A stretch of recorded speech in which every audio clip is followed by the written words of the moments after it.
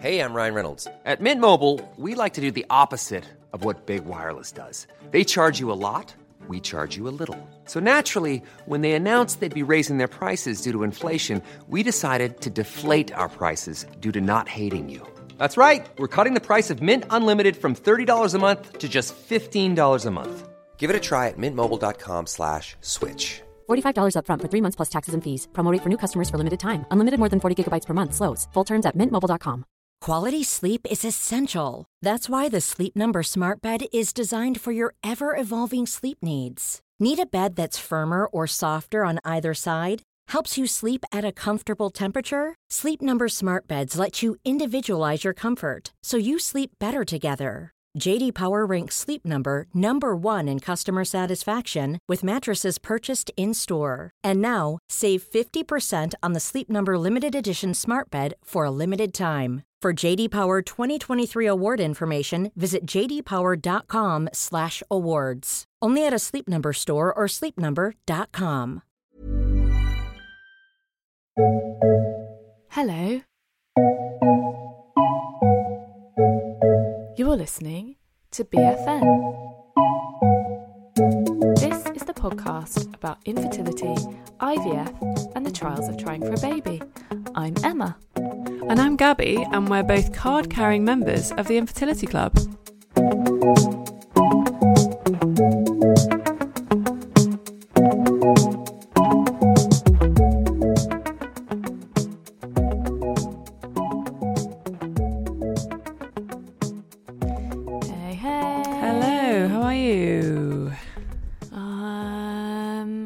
I'm alright. Yeah, it's been a big old week, hasn't it? It's been an emotional week. Yeah. I'm hoping it's been a historical week. Yes, that would be nice. Yeah. We're talking about the Black Lives Matters protests, guys. If anyone's had their head stuck in the sand, we're talking on Sunday. So it's been quite a big week of protests, and yeah, it's been a huge week. I've been buying some books, which has been, I think it's been great to see that lots of books about race have been selling out on all platforms. Yes. I've been buying myself a couple, and I'm looking forward to eventually getting those when they are reprinted, hot off the press. We've done a bit of introspection, haven't we? Definitely.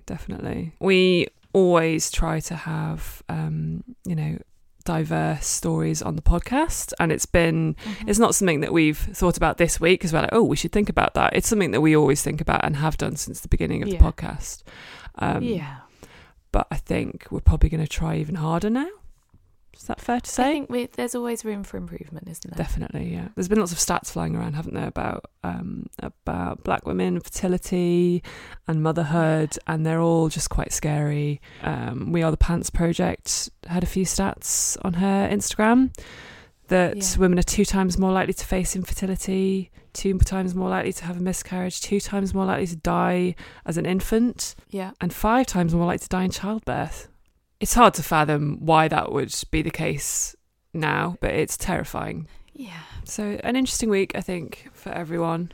How else has your week been other than educating yourself?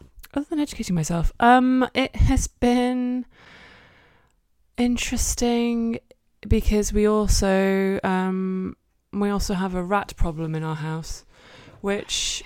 I forgot about the rat problem. Oh mate, we've had pest control round like more times than I care to think about, and they pulled what was described as a rat the size of a cat from under our bath, which had died and was stuck because it was so fucking fat, had stuck behind like a pipe and died.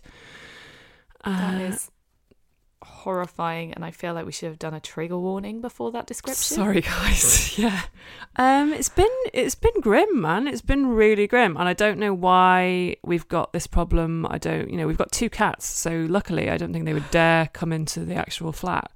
But yeah, someone was saying that maybe because restaurants are closed, rats are kind of displaced almost, but I don't know how much truth is in that. Who knew that gross restaurants are doing us all a service? I know, right? I would rather that they were there than here. That's definitely true. As long as you know which ones they're at, so you don't eat there. Oh my God, it's just awful. My cat keeps catching them and, proudly tottering into the flat with them in her mouth. And I'm like, mate, I love you. Thank you. But please leave. Thank you for this gross present. Yeah, exactly. You're very sweet and a very, very good girl. But get out. Does she bring them in alive or dead? Alive, most recently. Oh, that's been... God. Yeah. Oh, God. So we've had to deal with that, which hasn't been much fun. See, Nora is a bit of a wimp and she will catch moths and bring them in. Moths? That's the extent of her hunting. Oh, my God. Her hunting instinct. I would swap this for moths any day. Although moths are kind of freaky as well. Much. Yeah, I don't like moths either. How's your week been, mate? Moth-free? Moth-free. I think I've got a bit of the end of lockdown fear. Okay. Which I think, again, we're talking about privilege. I think that puts me in quite a privileged position because so many of our listeners just want lockdown to be over so that treatment can restart. But my personal position is I'm in a happy bubble, running out of money, to be fair, because John hasn't worked in 3 months now. Mm-hmm. But I've just got this I just don't want the bubble to pop. Yeah. It's just been, and it's funny because I haven't seen any friends at all during this whole time. But I'm almost a bit scared of having to socialise again. It's weird. Well, I know how to have a conversation other than through Zoom. But yeah, well, that's it, because it's a conversation that you can't control almost. Yeah. It's a control thing. You can't be I'm leaving this meeting. Yeah, exactly. Oh no, my connection died. Actually, the 40 minutes is up, guys. Sorry. FYI, that hasn't actually happened. I have not pretended that my connection died because someone was boring. But yeah, it's the next phase. To be fair, the virus hasn't actually gone anywhere, so I don't know whether lockdown should actually be ending. Yeah, and there have been spikes in the northwest and southwest, respectively, where John's parents live and my parents live. Oh, of course. Oh God, no. Yeah, it's been blamed on people flocking to the beaches in the southwest, isn't it? Yeah. Which, I don't know, yeah, it's just hard to say how this is going to go, isn't it? And I'm not particularly happy about the situation, to be fair. Yeah, absolutely. But hey, onwards and upwards. Onwards and upwards. To today's podcast. Yeah. So, I would describe today's show as eggy. Eggy? Yeah, eggy. What's eggy about it? And is eggy a good thing? Because I fucking love eggs. So yeah, I don't like eggs that much. Me and Mr. Gabby have that in common. You do. It's true. Not big egg fans. Anyway, so first of all we've got Liz and Nick, and they're actually talking about the frustration of lockdown. They're not so eggy. They're more on the adoption side today. Okay. So they're just talking about how lockdown is really frustrating because they've kind of run out of things to research. They want to talk to people, but they can't talk to people. Yeah, it's annoying. That is annoying. Then we have got an interview with the one that only Sophia Money Coots. Yep. She's a journalist. She's an author. She featured heavily in a documentary about Tatler that I watched a few years ago. She did. That's where I know her from. That was such a good documentary. It was fucking amazing. Yeah. So I think we caught her at a brilliant time for podcast-wise. Because she's kind of, at the moment, she was about to freeze her eggs. And then she was suddenly maybe I just get some sperm and get on with it. Yeah. So, she's trying to decide whether or not to go it alone. Yeah, that is an exciting time, isn't it? Because there's lots going on in her head at the moment. Yeah, absolutely. So we kind of caught her, at this time when she's kind of making this decision and, yeah. Yeah, it's a good one. The only thing to say about that is that the sound was a little bit on the funny side, so apologies when we go a little bit telephone vocals. Yes, sorry about that, guys. It's a little bit 90s. Perils of lockdown interviews. Yes, the perils of lockdown interviews. So please forgive us for the sound quality, but I think the interview more than makes up for it.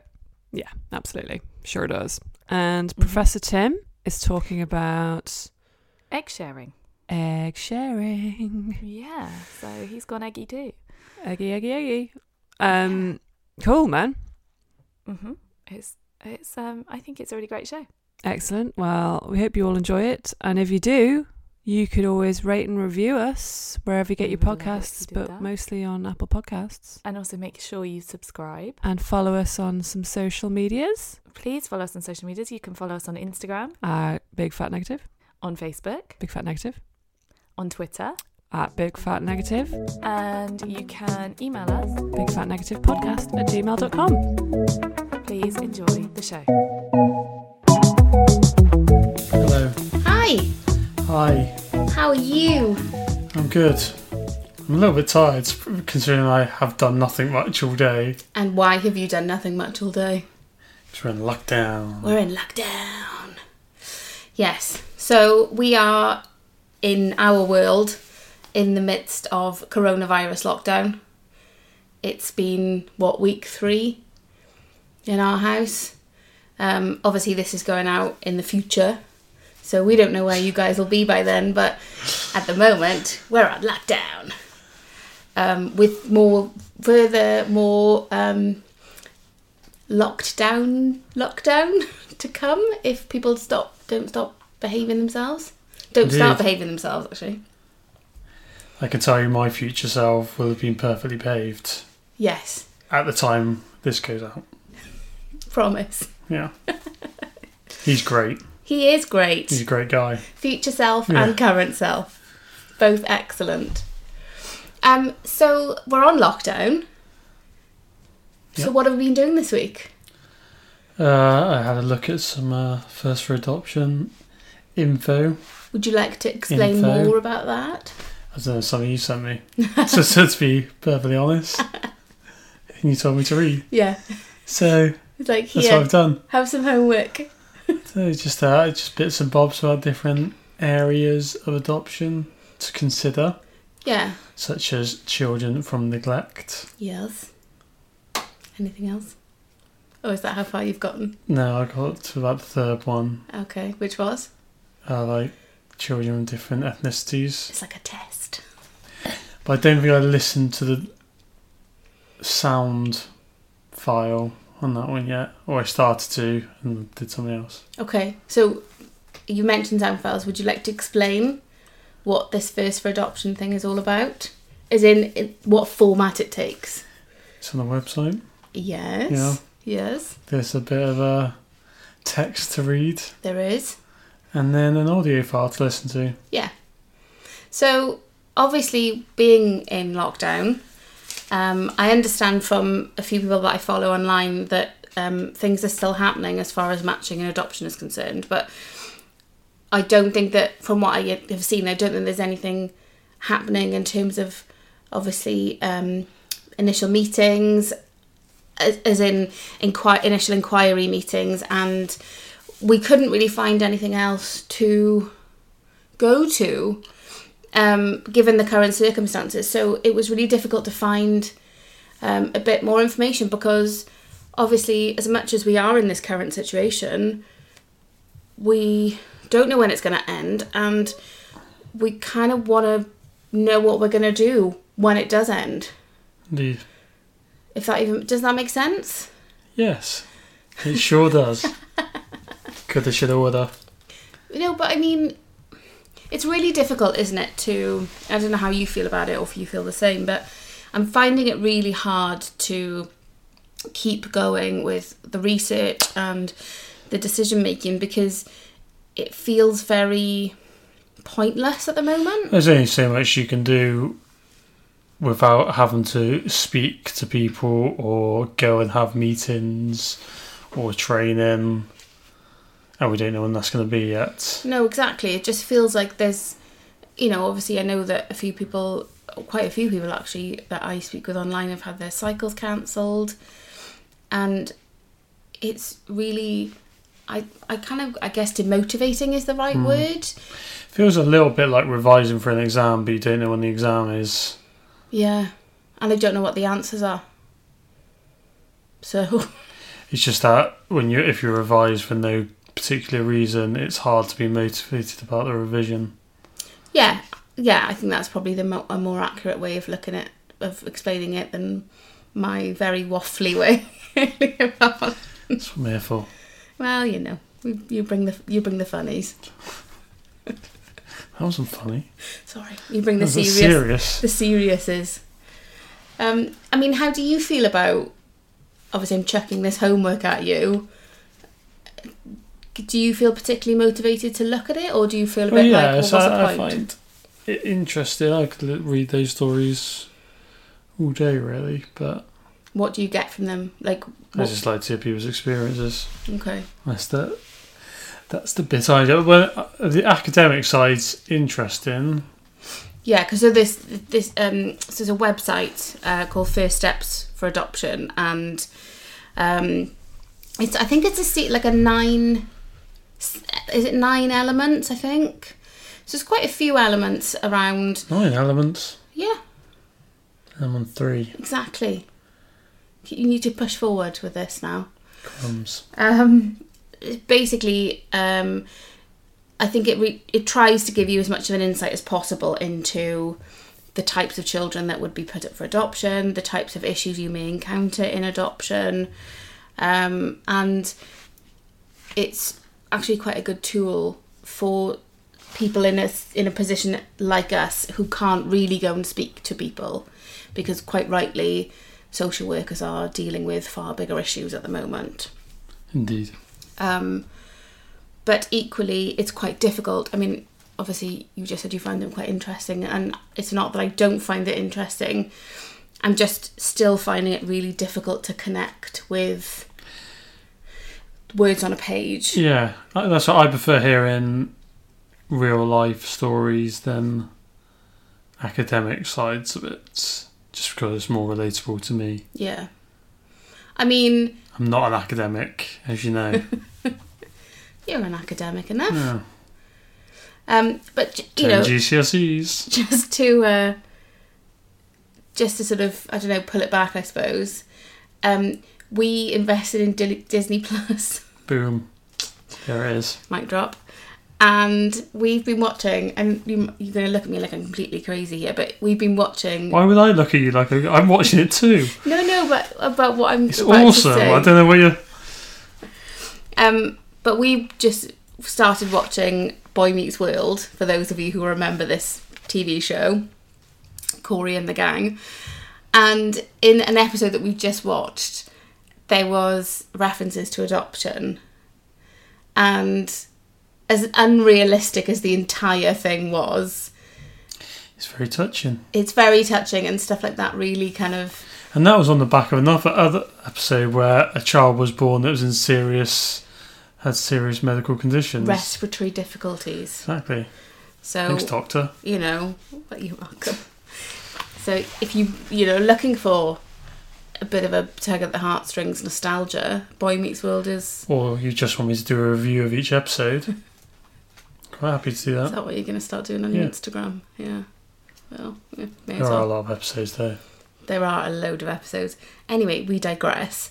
And I think it's that visual stuff that really I connect with far more, and I'm not ever going to get that with adoption, because all you ever see of it on TV is this kind of Hollywood sparkly version. Do you know what I mean? Of like either extreme love or extreme distress, which, yes, that can happen in real life, but the chances of it happening, you know, us having have a child placed with us, get my words out, having a child placed with us who has had that extreme distress, I don't know how likely that is, and it's really difficult to be able to acknowledge if that's something that I can do when I don't really feel like I've got an accurate picture of what doing it looks like. Sally Donovan book was good. Yeah, which we have talked about before. Sort of, I think the most in-depth look at adoption I've seen, because all the real life accounts are quite short and sweet, aren't they? And understandably, people don't want to go into detail because it's very upsetting. But equally, you almost feel like you want that slap in the face. Yeah. Do you know what I mean? Yeah, you want to take a bit of a mixture of both. You can't have all the good ones, I suppose. Well, no, you can't. You have to go in. But then you can't have all the bad ones as well. No, but you have to be a realist. And I think it's easier to be a realist if you can see your worst case scenario. Yeah. And know if you can accept that and deal with that worst case scenario. I think you can. It all comes with like the tick list of what you can and can't handle. So you can mitigate it to a certain. But again, you know, you get to that point once you've committed to a certain degree, don't you? And I certainly wouldn't want to be a person who, and don't get me wrong, I certainly wouldn't judge anyone who does do this, but who gets to a certain point and then's like, nah, do you know what, this is too hard. No. It's not for me, kids. No. Because, you know, well, from a logical perspective and a frank perspective, it's wasting everybody's time. Yep. So you want to either know, yes, is this something I can commit to, or no, I can't. And I'm really struggling to figure out how I find that out. And I know, you know, obviously going back to right back to the start when we had that counselling session, she was very much like, you will only ever be 49% sure. No, 51% sure. Wrong way around. It's really difficult to even be 51% sure when you know that there's like this whole... I'd like to think once you commit to it, it becomes a bit different. I don't think you're always going to be 51%.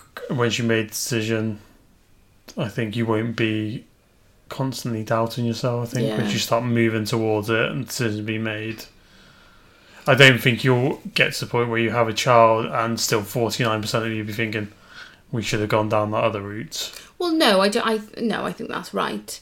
But I think my overthinking brain is kicking in big time, and it's probably being made worse by the fact that we're just in this limbo land of, even if we do make a decision, what the hell are we going to do with that decision anyway? And I guess to some degree with adoption, it was always going to be a bit of a waiting game because we weren't able to do anything until May.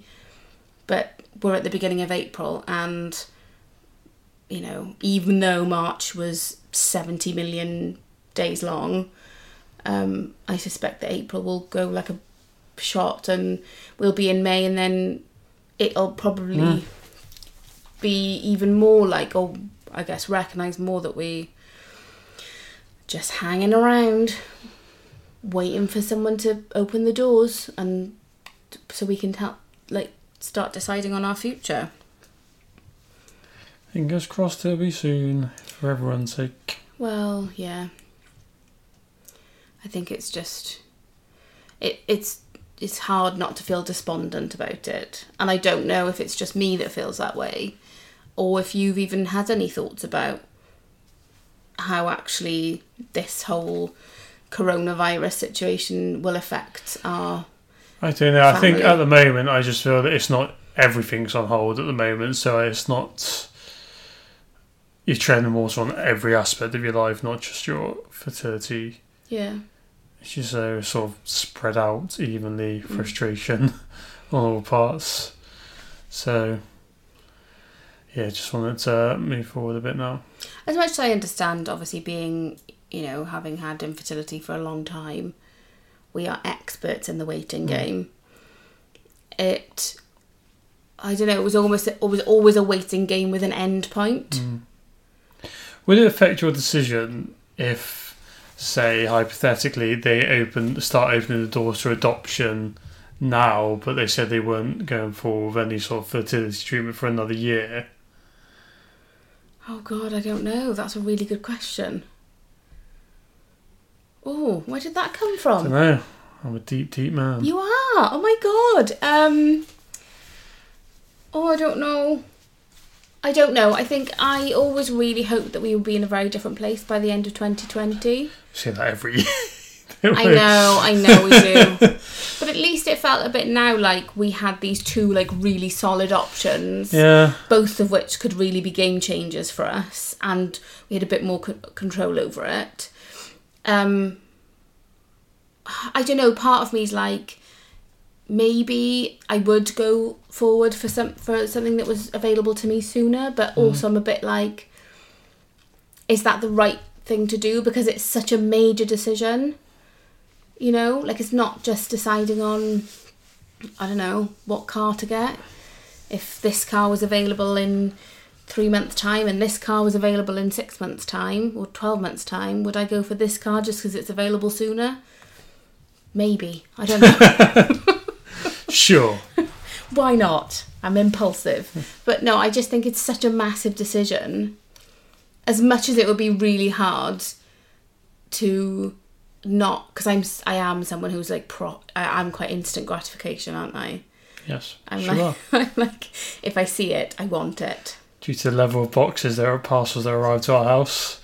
Yes, you are. No, but at least I can acknowledge that. Yeah, that's great. Still happens.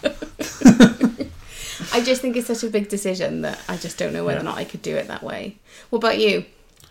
In some ways, it'd be like, that's the decision made for us, because both options are quite positive for me. Yeah. Which is interesting, because right at the start, you were definitely more of a adoption advocate, whereas now would you say you're sort of more 50-50? Yeah. Well, it's always the end goal for me, anyway, like everyone. And both end goals are good enough for me. Yeah. I mean, I'm trying, as well as obviously doing this, the First Steps adoption thing, you know, I make it sound like I finished it. I haven't. I'm also trying to read a book on donor conception, and I'm finding that really hard as well to get into it and to kind of... I can't read more than a couple of pages at a time, because I think every time I read it, I'm feeling very much like, what the hell's the point?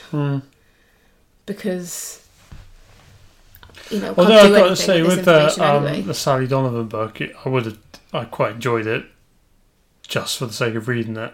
Yeah.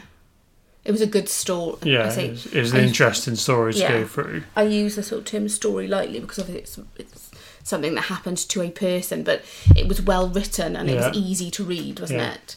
Whereas I think this donor conception book is very much a book written by a therapist. It's all about sort of practicalities and thoughts and feelings and exercises. So it's really making me think about, actually, how do I feel about these things? And that's quite difficult when I'm a bit like, well, what's the point? Indeed. So once I finish with it, you get to read it.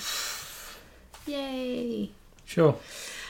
So yeah, tune in next week for the very exciting lockdown.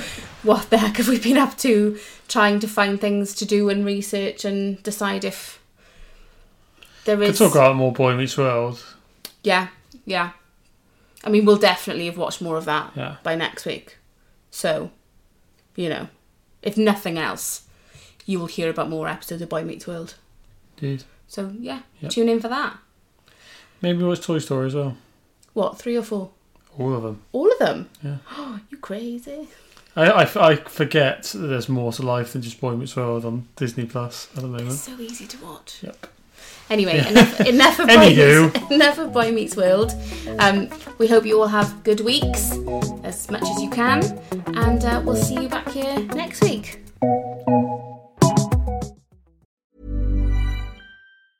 Ryan Reynolds here from Mint Mobile. With the price of just about everything going up during inflation, we thought we'd bring our prices down. So to help us, we brought in a reverse auctioneer, which is apparently a thing.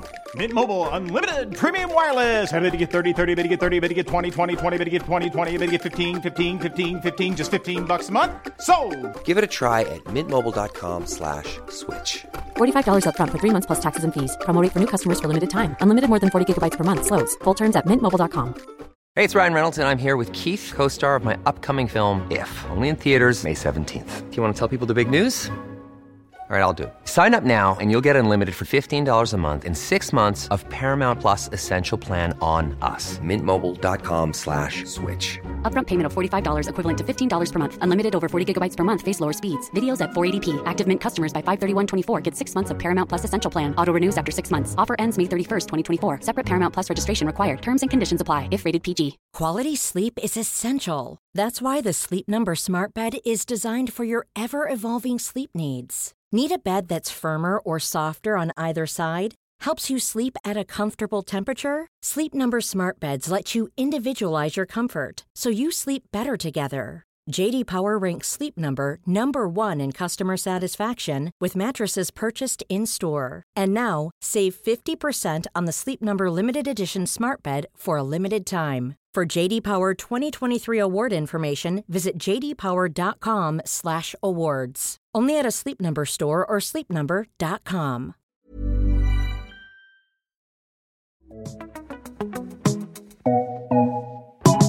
Sophia, it's so nice to have you on here. Thank you very much for having me. We always start off by asking people about their journey. So tell us about your journey and what led you to the point you are at now. The fertility journey. Well, so I'm 35.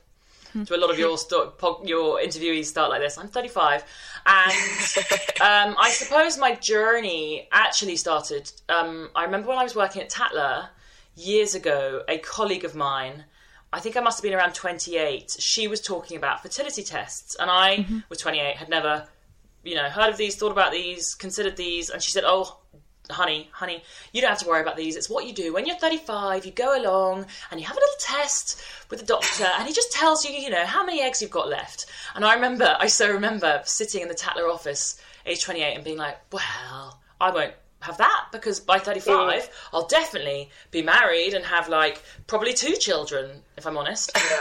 And I was like, so that's great that she's doing this and really empowering. But I definitely, in my head, I was like, oh, so good for you, but I definitely won't. I won't be there.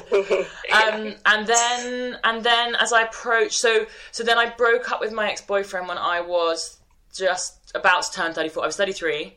And it was hideous, horrible, very sad breakup. And then about a month later, I took one of my best friends in to have her eggs frozen, or for her egg retrieval, basically, because she was so ashamed. I've written about this before, actually. It really broke my heart. She was sort of so embarrassed and ashamed that she was having this done as a single 34-year-old. She didn't tell her parents, so she needed someone to take her home afterwards. I mean, I was an emotional mess at the time anyway, because I'd broken up with my ex not long before, and I just found the whole process.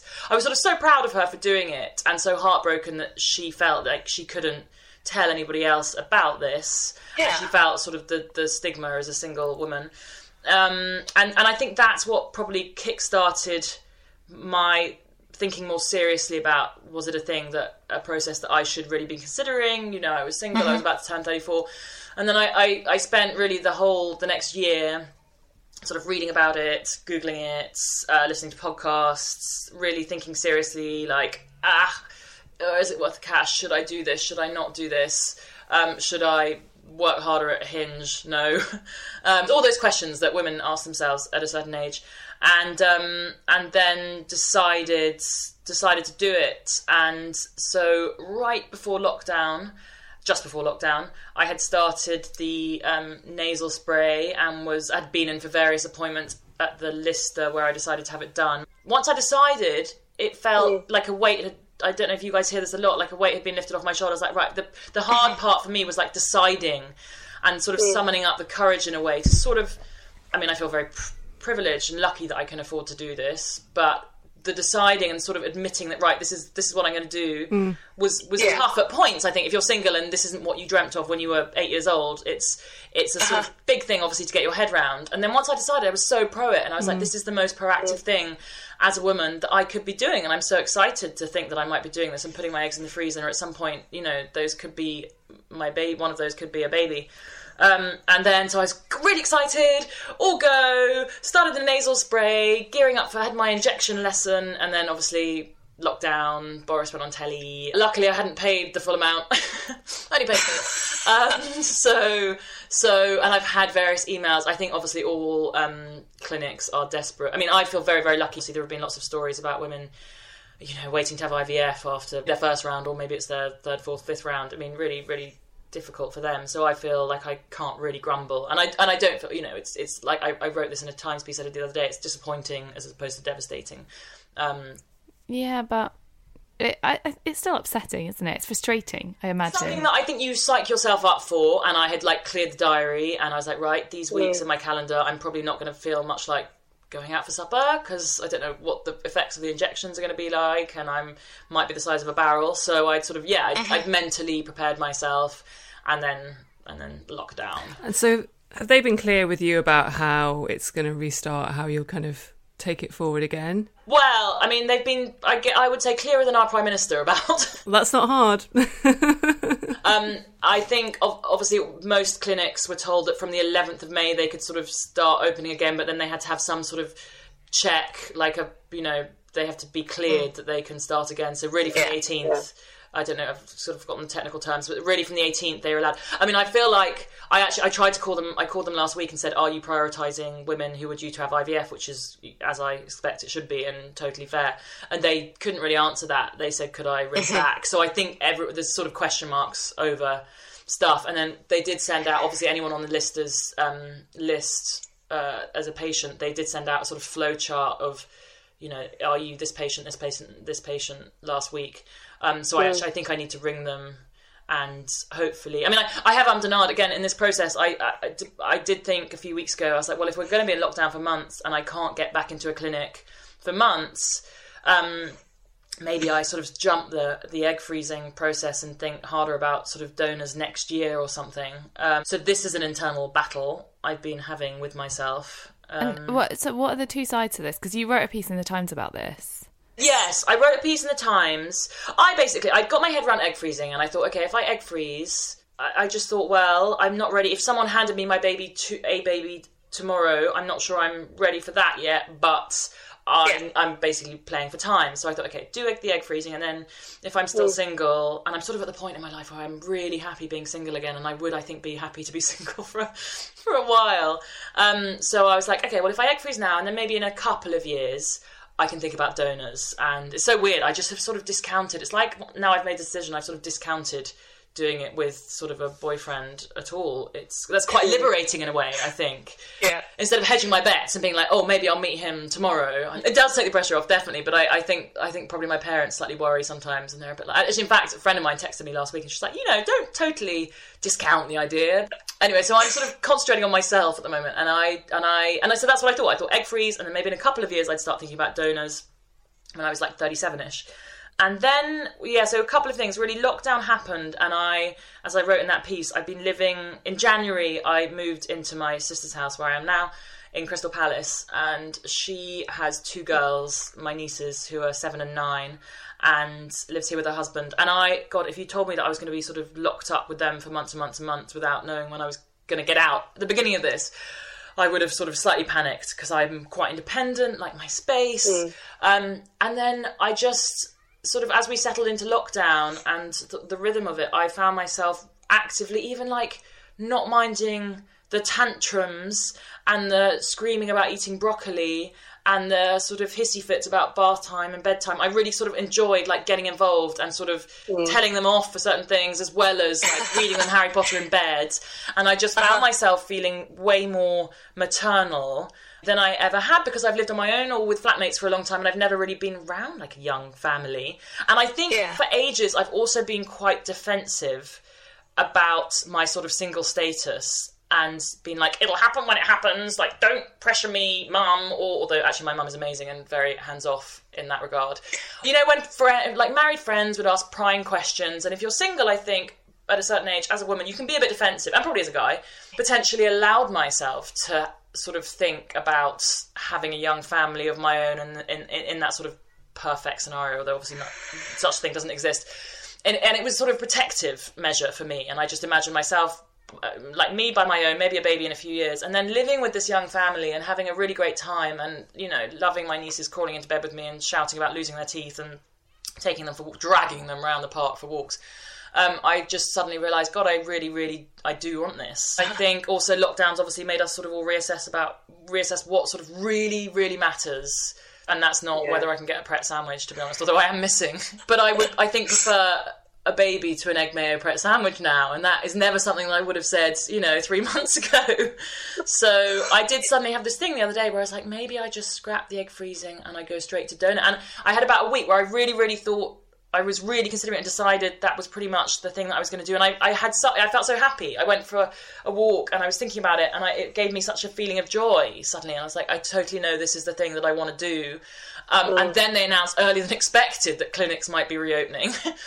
So now what I'm thinking is, and also if I went straight to the donor, it's still expensive, but that would save me money, if it's, this is all touch wood. I talk about this, I don't want to talk about it too flippantly, because obviously getting pregnant, having a baby isn't as easy as just, finding a sperm donor. There are many hurdles to jump. But I thought that it would potentially save money, and it's nice. I feel like it's nice to think about it kind of optimistically, like, you could just go and do that. Yeah, and it could work. And I think that's quite liberating for a single woman. I've got various single girlfriends who really, really, they're my age and they really mind being single, and they're really struggling with that. And they, every party or every wedding they go to, it's like, who's it going to, checking out the single guy. And I've totally been there. I've totally been in that place where you're just like, who's it going to be? And who can I snog tonight? Or who can, and you're sort of frantically swiping and swiping and swiping. And I, since my breakup with my ex, what was it, a year and a half ago, have worked really hard, and I feel like I've come on this journey and have got back to a place where I'm genuinely sort of happy and love my own space. So why not just throw a baby into the mix? I heard they're really easy. They give you loads of space. Much easier than boyfriends. Some boyfriends. So now clinics are opening. So actually, I think maybe, I'm now sort of slightly going for the most expensive option. Maybe do a round of egg freezing, which is like my insurance, and then potentially just think, go down the donor route next year, and then say I met someone in 4 or 5 years' time and was madly in love and wanted to have a baby, and then at least I had eggs in the freezer if it was more difficult at that point, if that makes sense. Yeah.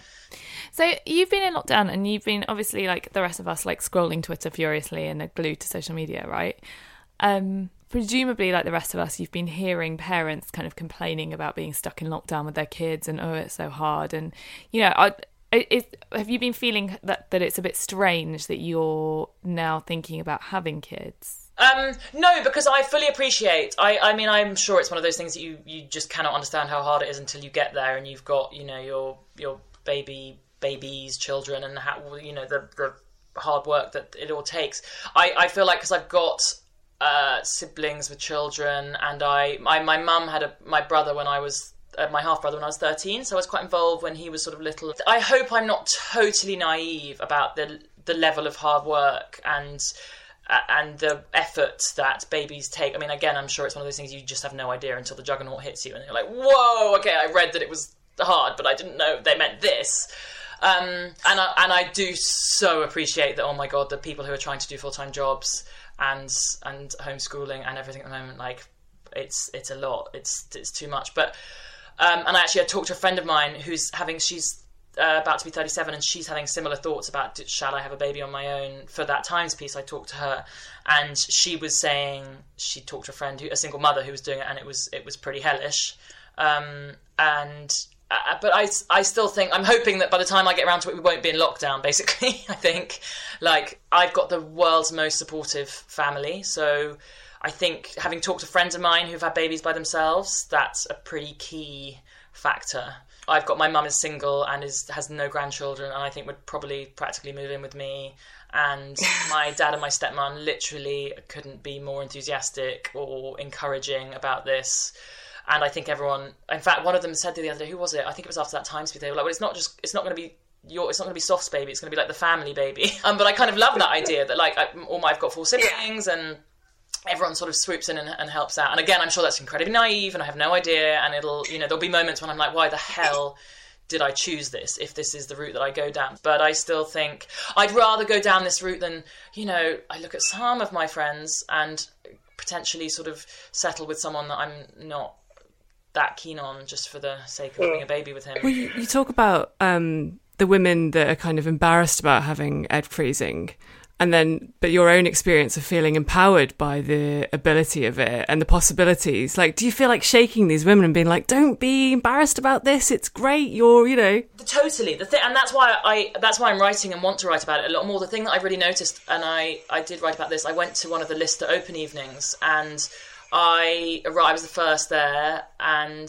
you know, little room, slideshow at the front, biscuits and orange juice set up, and I sat down and was sort of faffing about on my phone probably, and I every time someone came in, I sort of looked up, and there's a sort of, you know, shy like grimace, you could sort of go, sort of slightly avoiding eye contact, and I noticed all these women, they look like a lot of my girlfriends, they look like they had sort of, you know, good job, like city professional jobs, you know, nice hair, nice handbags, and they came in, and there was just such a sort of sense of embarrassment and shame, and they all slunk to the back of the class and sat in the back row and sort of were very self-consciously like sort of taking notes, and no one, I suppose I'm hopefully going to record my own podcast about it, so I sort of felt like I was there partly with a professional hat on, and maybe that was my sort of suit of armour in a way, that I was like, I'm here in a personal capacity but also in a professional journalist capacity, so I can stick my hand up and ask all these questions, to the extent I think the poor doctor was quite annoyed. I could just so sense that these women who were clearly like successful women in you know, their field and their profession were really sort of ashamed in a way to be there, when I think it should be a really empowering, obviously again I feel like I have to keep saying, it's obviously, if you can do it, if you can afford to do it, you're very fortunate, but it shouldn't be something you feel embarrassed about. It shouldn't be a taboo or a stigma, because it's such a great choice if you can do it. How do we change that? Well, this is why I want to talk about it more and try and make it... And I don't think it's not an overnight thing, is it? If you look at, like, the way that our society still fetishises weddings and being married and that culture, I think that's part of the problem. You know, I wrote that Times piece, and I was... the other day about, you know, thinking about going down this route and having a baby with a sperm donor, and I was really surprised. A friend of mine, married with 2 children, slightly like came at me on WhatsApp. She started sending me messages being like, but don't you realise the evidence is that children do better with 2 parents, and don't you want to do it with someone? And she's one of my most intelligent friends, and I can be quite a people pleaser, and normally I don't really fight back, but I did say, like, hang on, actually, my mum basically was a single mother with raising my half brother, and like, no, this isn't, you know, I've grown up with steps and halves, and I think families that sort of look quote different are very wonderful thing. But it was really interesting, the friend of mine, sort of, who I would never have guessed really took me on and felt so strongly about it. I think there is this very sort of traditional, I don't know if it's because she sort of felt threatened in a way. I think there are people potentially who might wish in, I don't know, certain relationships and marriages, I sort of wish I could have maybe made that choice or thought about that a bit harder, rather than feeling like I had to find someone and settle down. I don't know if that's part of it. I feel like when the conversation turns to procreation, everybody feels judged if you don't do exactly what they did. Often. Like, and it goes from anything from how you make the baby to how you raise it. People want to put their oar in, and they want you to do it their way. It's really odd.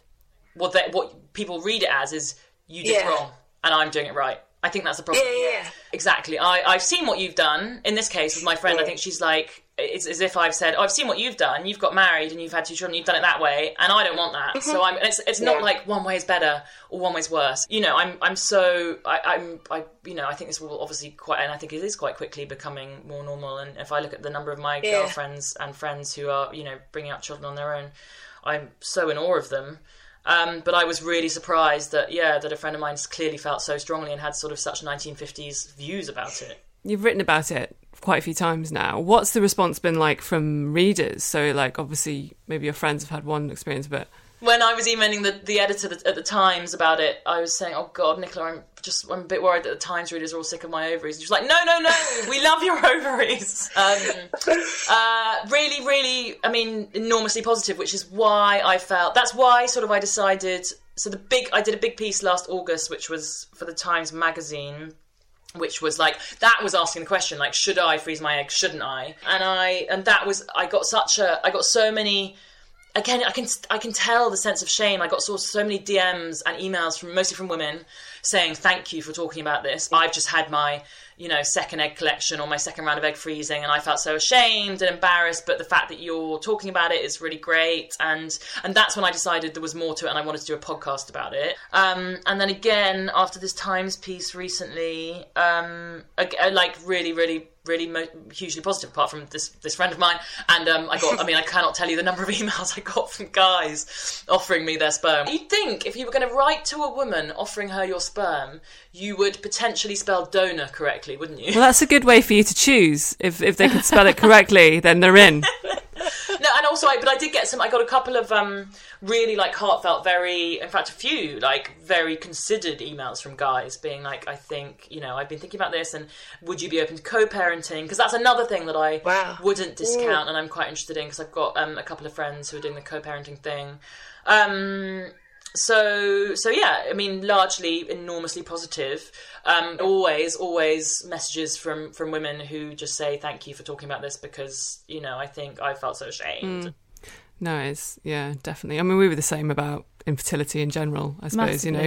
Massively. Isn't that amazing? Still in 2020, that it's sort of such a a thing that people feel they can't talk about. I think it all comes down to are you a proper woman? Yeah, exactly. It strikes at what we were sort of technically put on this earth for, right? Yeah. So exactly. I got this email from a guy, the longest email I got last week after my Times piece, and he was clearly intelligent, really long. I mean, it must have been sort of 5,000 words long, basically, saying, I'm so interested in this area, and I have a child already, and would you consider co-parenting? But there was a tone, there was a sort of, let me tell you, young lady, what you should be doing. And he said at one point, you're not a prize heifer who should be inseminated, And I was like, whoa! Quite an intelligent, reasonable email to actually sounding quite unpleasant and talking to a woman in a way that I just don't accept, frankly.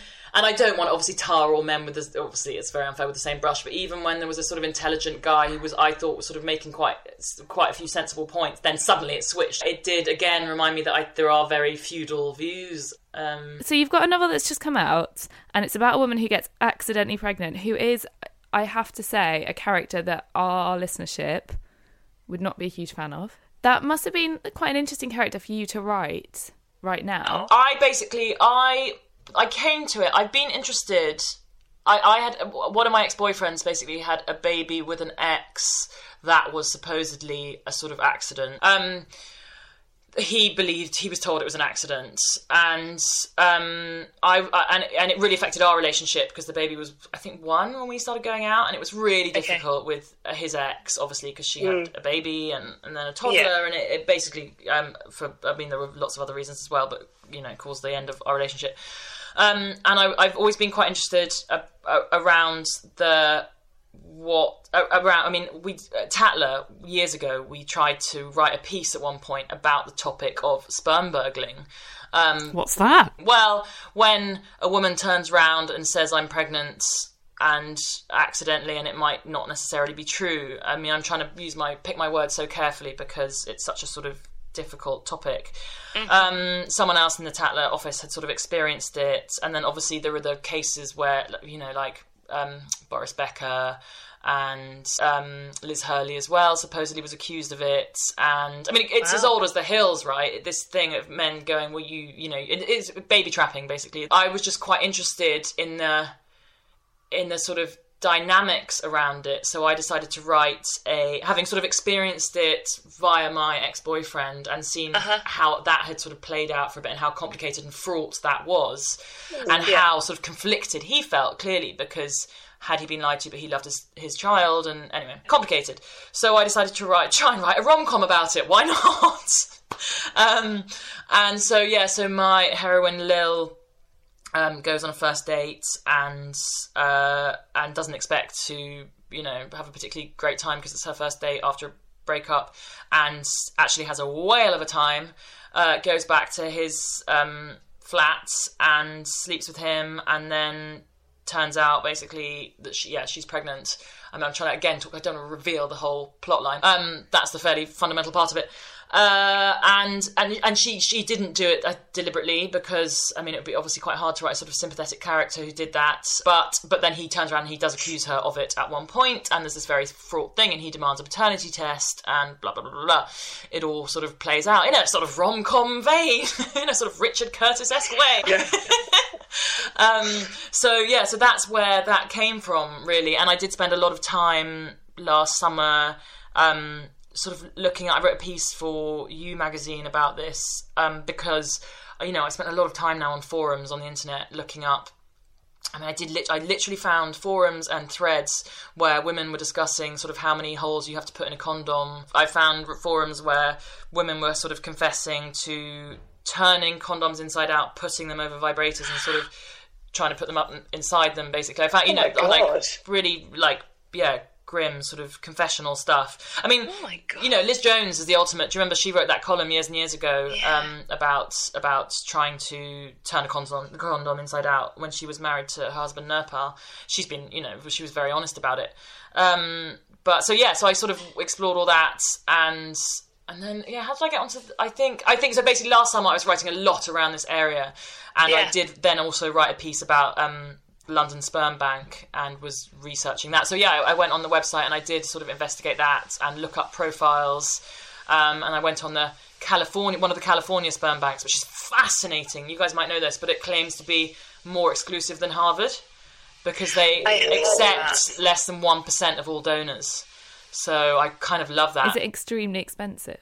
I think it's quite expensive, but also you can get, you know, if you pay more, you get higher levels of, like, access, and you get, like, handwriting samples. You can get, I think... Handwriting? You can get handwriting samples, so you can, you know, have it analysed and see what your baby daddy, you know, what it says about him. You can get a video of them, like, reading a poem or singing a song. Because in the UK, you're not even allowed pictures, are you? You're allowed baby pictures. Which I had a really interesting discussion last summer when I was interviewing someone, a woman who was, I think she was, like, 5 months pregnant. She decided to do it by herself, and she'd found her donor on the London Sperm Bank website, and it really informed me, actually. She had decided that she didn't want to see a picture at all, because she said, to me, this is purely genetic material. It will in no way be a father. I'm never going to refer to him as a father in front of my child, and I really don't want to ever be looking at my child and thinking, are they his eyes?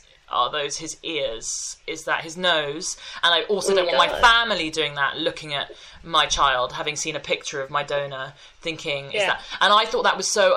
that completely changed my mind. And I thought, yeah, that's so wise. That's so brilliant. I'm totally on board with this. And then I had dinner with a lesbian couple of friends of mine just before lockdown, because I was wanting to talk to them about where they'd found their donor, which was America. And they were like, no, you've got to have a picture, because, like, what if he has, like, buck teeth or, like, really bad ears? And I was like, yeah, shit, now I'm with you guys. Like, you must have a picture. So, yeah. Yeah, that was going to be my question, actually, was have you considered what you would like to know? Like, do you want a sample of handwriting? I don't think I necessarily want handwriting, but I do think, it's mostly baby pictures, isn't it? I mean, I think it's quite common for women, obviously, to pick baby pictures that look quite like themselves, so that your baby might look, you know, not a million miles from what you look like as a baby. But my mum and I keep joking, like, Mum, honestly, I wrote this in the Times piece, she keeps sort of seeing, like, handsome men on telly and sort of screenshotting them and sending me pictures being like, ooh, possible sperm donor. I'm like, Mum, it really definitely doesn't work like that. No. But it's kind of sweet. Like, they're all so excited and enthused, and they really want to, like, you know, at Christmas at one point there was a discussion about whether we should all go on a sperm bank website and help me, you know, narrow down the odds. Although I'm not sure, I love my family to death, but we're also opinionated. I'm not sure it's going to help. It's like, no, not that one, not him. It's nice that they're so engaged, though. Yes, no, very, very enthusiastic.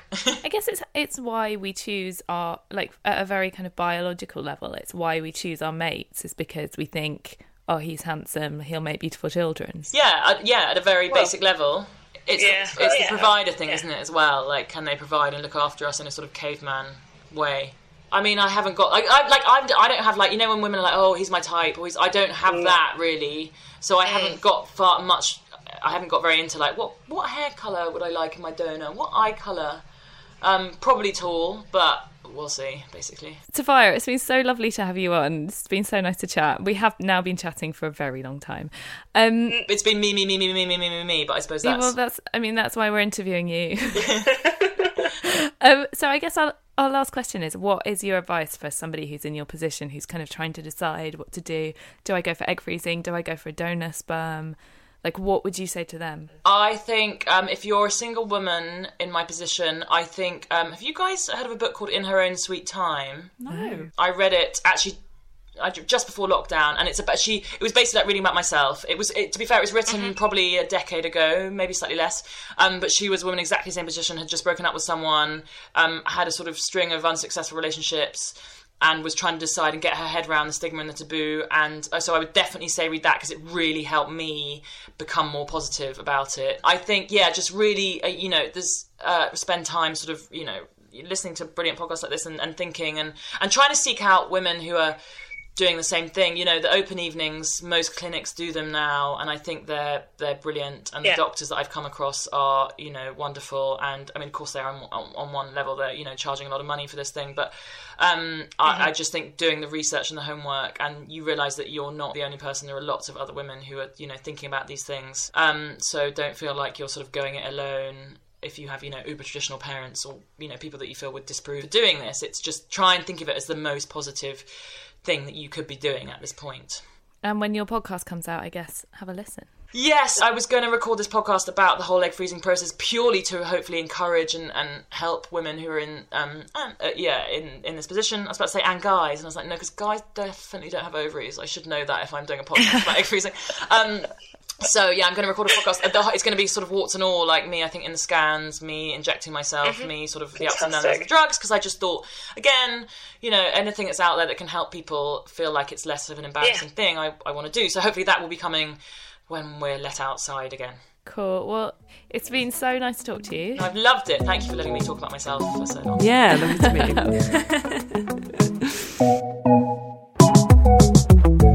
Now it's time for IVF.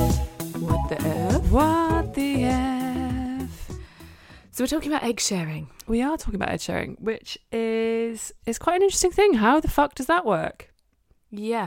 How much do you know about egg sharing, Gabs? I don't know enough. I know that it can be a good option for reducing your IVF costs, potentially, if you're someone that potentially could get a lot of eggs. Yeah. And that's about it. I know that it's a very good thing to do, because obviously you're giving someone else the gift of an egg. Yes. But quite a psychological thing to do. Yes, huge. Definitely. Huge. You need to do a lot of thinking about that one, other than I might save a bit of money and do something nice for someone else. Yeah, absolutely. Like, the people who do it are absolute heroes, I think. I guess Professor Tim is the expert, so let's hear what he had to say. So, egg sharing is a way that many clinics will use to try and increase the number of donor eggs available.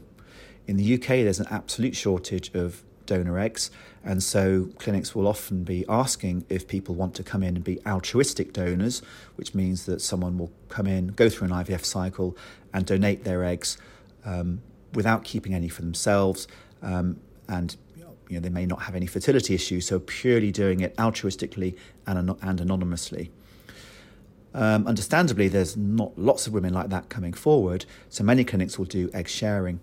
So egg sharing is where someone who themselves need IVF agrees to anonymously donate, for instance, half of their eggs during an IVF cycle. They need to meet the same criteria as an altruistic anonymous donor. So by that, what I mean is they need to be 35 years old or younger. They need to have good levels of ovarian reserve, no family history of any genetic issues in the background. And they also need to go through various tests, for instance, for genetic conditions and also infection testing. If they then do that, if they pass those, they would also then need a counselling session to check that they're fully aware of the implications of donating half of their eggs. One of the implications, obviously, could be that, as per the law in the UK, when children born from donation are 18, they can trace the donor. So that's one aspect. And if someone's egg sharing, they need to take into consideration the possibility that their own IVF may not work. So they may never have any children, but they may have donated eggs to someone else. So someone else may have had children from the donor's genetic from their eggs, and how would they feel about that? So it's sort of implications counselling. They would then go into the IVF cycle, and again, how it's done would vary from clinic to clinic.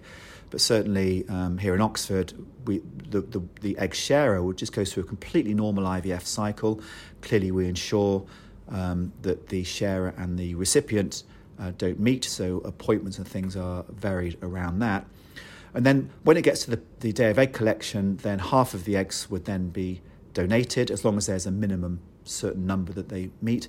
And those eggs would then be donated to the recipient woman. Those spare eggs that have been donated can either be frozen for later use, or they can be donated fresh. So they would then be inseminated with the recipient male partner, or donor sperm, if donor sperm is being used, to make embryos. The embryos would be grown on, and they would then be transferred, or an embryo would then be transferred into the uterus of the recipient. And obviously she would have had to have taken estrogen and progesterone so that everything is synchronised, ready for that fresh transfer. And that essentially is how egg sharing works. And it's a really good thing, I think, because the donor is helping the recipient. The payback usually is that there's a significant reduction in the cost of the cycle for the egg sharer, for the donor. So essentially the money that is being paid to have an egg donation cycle by the recipient, whether that's self-funded or NHS funded, that money is put towards the cost of the egg sharer. And obviously the degree of reduction in cost will very, very much dependent on the particular clinic.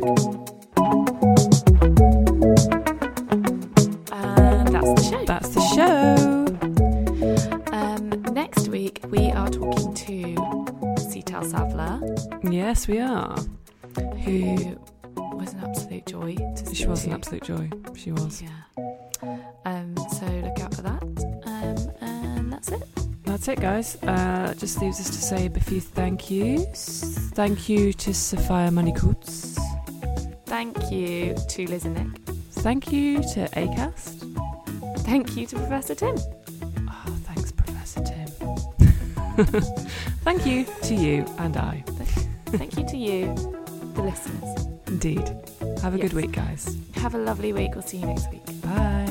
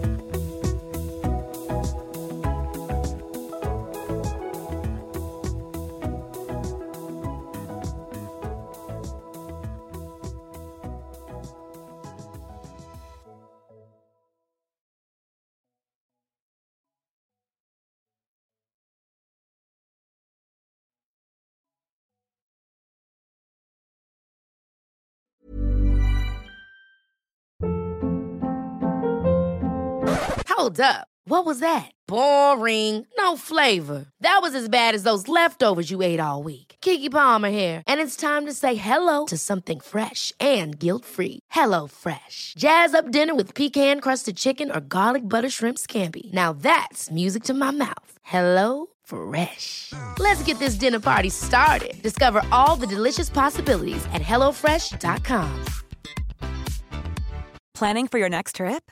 Elevate your travel style with Quince. Quince has all the jet-setting essentials you'll want for your next getaway, like European linen, premium luggage options, buttery soft Italian leather bags, and so much more. And is all priced at 50 to 80% less than similar brands. Plus, Quince only works with factories that use safe and ethical manufacturing practices. Pack your bags with high-quality essentials you'll be wearing for vacations to come with Quince. Go to quince.com/pack for free shipping and 365-day returns.